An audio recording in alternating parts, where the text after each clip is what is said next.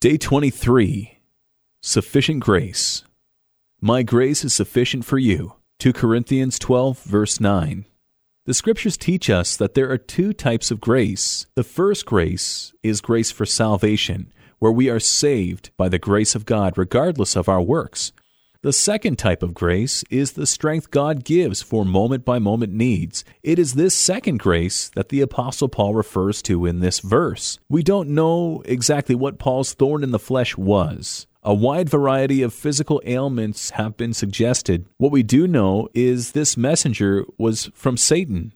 It was some torment or pain that served to humble Paul, keeping him dependent on God for moment-by-moment help. Paul found that God's help never ran out.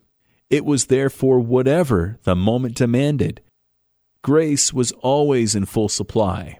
We might do well to think of this second kind of grace as an unlimited bank account. Placed in our heavenly account are unlimited funds of strength and help. Our Lord stands ready to meet any amount of grace we require. No bill we have to pay will be greater than what is laid up for us in our account.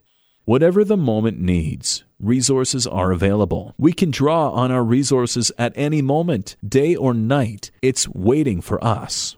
It's very likely that God does not clearly tell us the nature of Paul's thorn so that we realize that his grace is not limited to certain specific cases. It is available to help with whatever thorn may be piercing our flesh. Limitless help for unlimited types of need. That's the grace of God. Missionary life provides a great variety of thorns in the flesh. Unpredictable drivers, untrustworthy water, and electricity are just a few examples. Is there a thorn piercing your soul today? Some painful circumstance or trial that you wish could be removed? Even prayers for its removal go unanswered. Prayers like Paul. God wants you to discover the riches of His grace, unlimited help for your need today.